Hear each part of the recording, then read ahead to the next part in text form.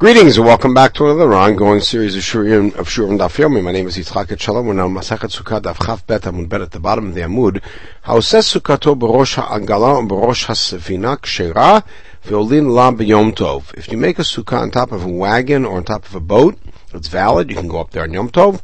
B'rosh Ha'lano Gamal, but if you put it up in a tree or on top of an animal, let's say camel, Kshera Ve'eno Lein La B'Yom Tov, because you cannot go up because En Mishtamashim B'Mechubar or B'Bal Chai.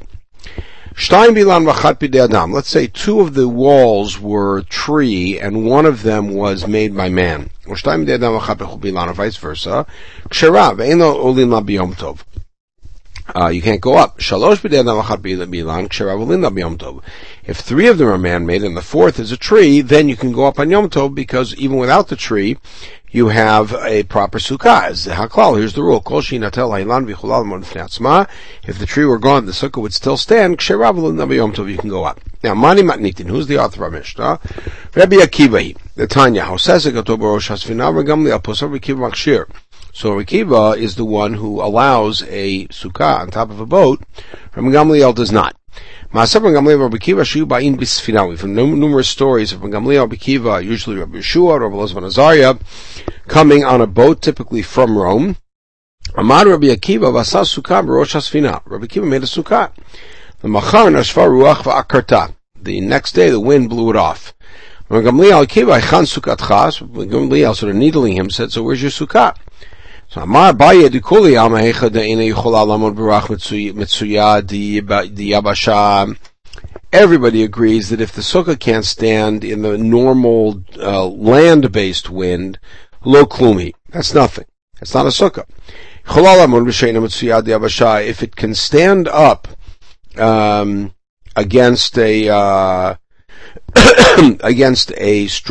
uncommon wind on land, then everybody agrees that it's a valid sukkah. Their disagreement is about a sukkah that could stand in a normal wind that's land-based, but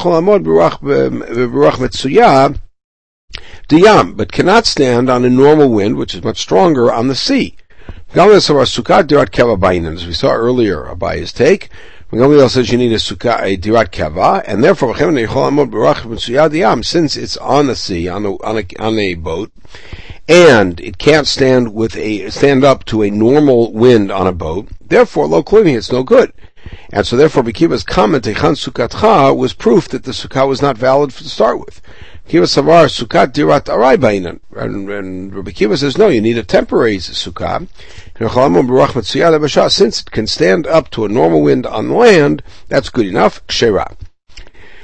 Okay, Orgave Gamal, Manitin Mani. Who is the author of the Mishnah that allows a sukkah on the back of an animal? Rabbi Meir he. The Tanya says sukkah to Orgave Bema. If you make a sukkah on the back of an animal, Meir Machshur Yehuda Posel. There we go. My Tav Rabbi Yehuda. Why does Rabbi Yehuda not allow Amakra? Chag Sukkot Tasel Chashivat Yamim, meaning sukkah riyal shiv'ah.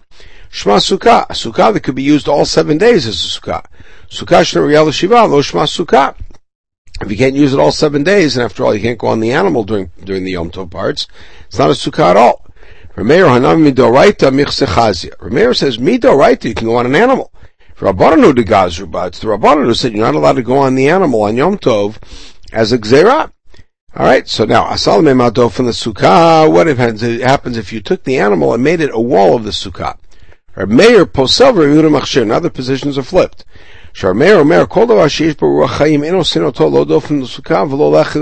Anything that's alive can't be a wall for a sukkah, or a lachi from avui. Or the special walls for the biraot that are established, we see in the second parak of Eruvin, for the well. Nor could it be used as a stone to cover up the cave where the kever is. You also can't write a get on a live animal.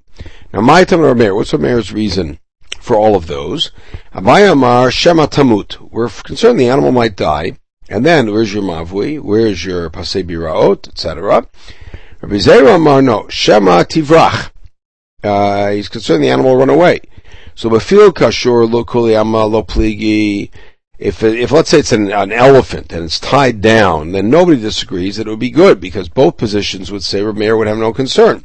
Dinami might, even if it dies, the nevela is 10 high.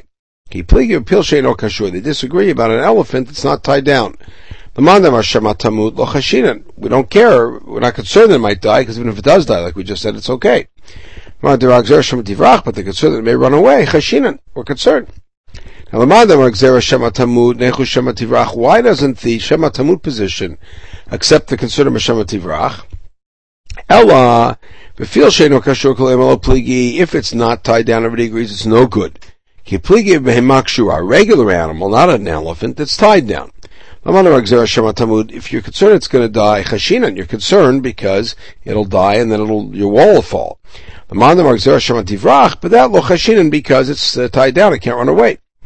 Now flip it. The one who's concerned about it might run away, why isn't he concerned that it might die? The answer is mita lo shchicha. It's not so common for an animal to just die in the middle. But if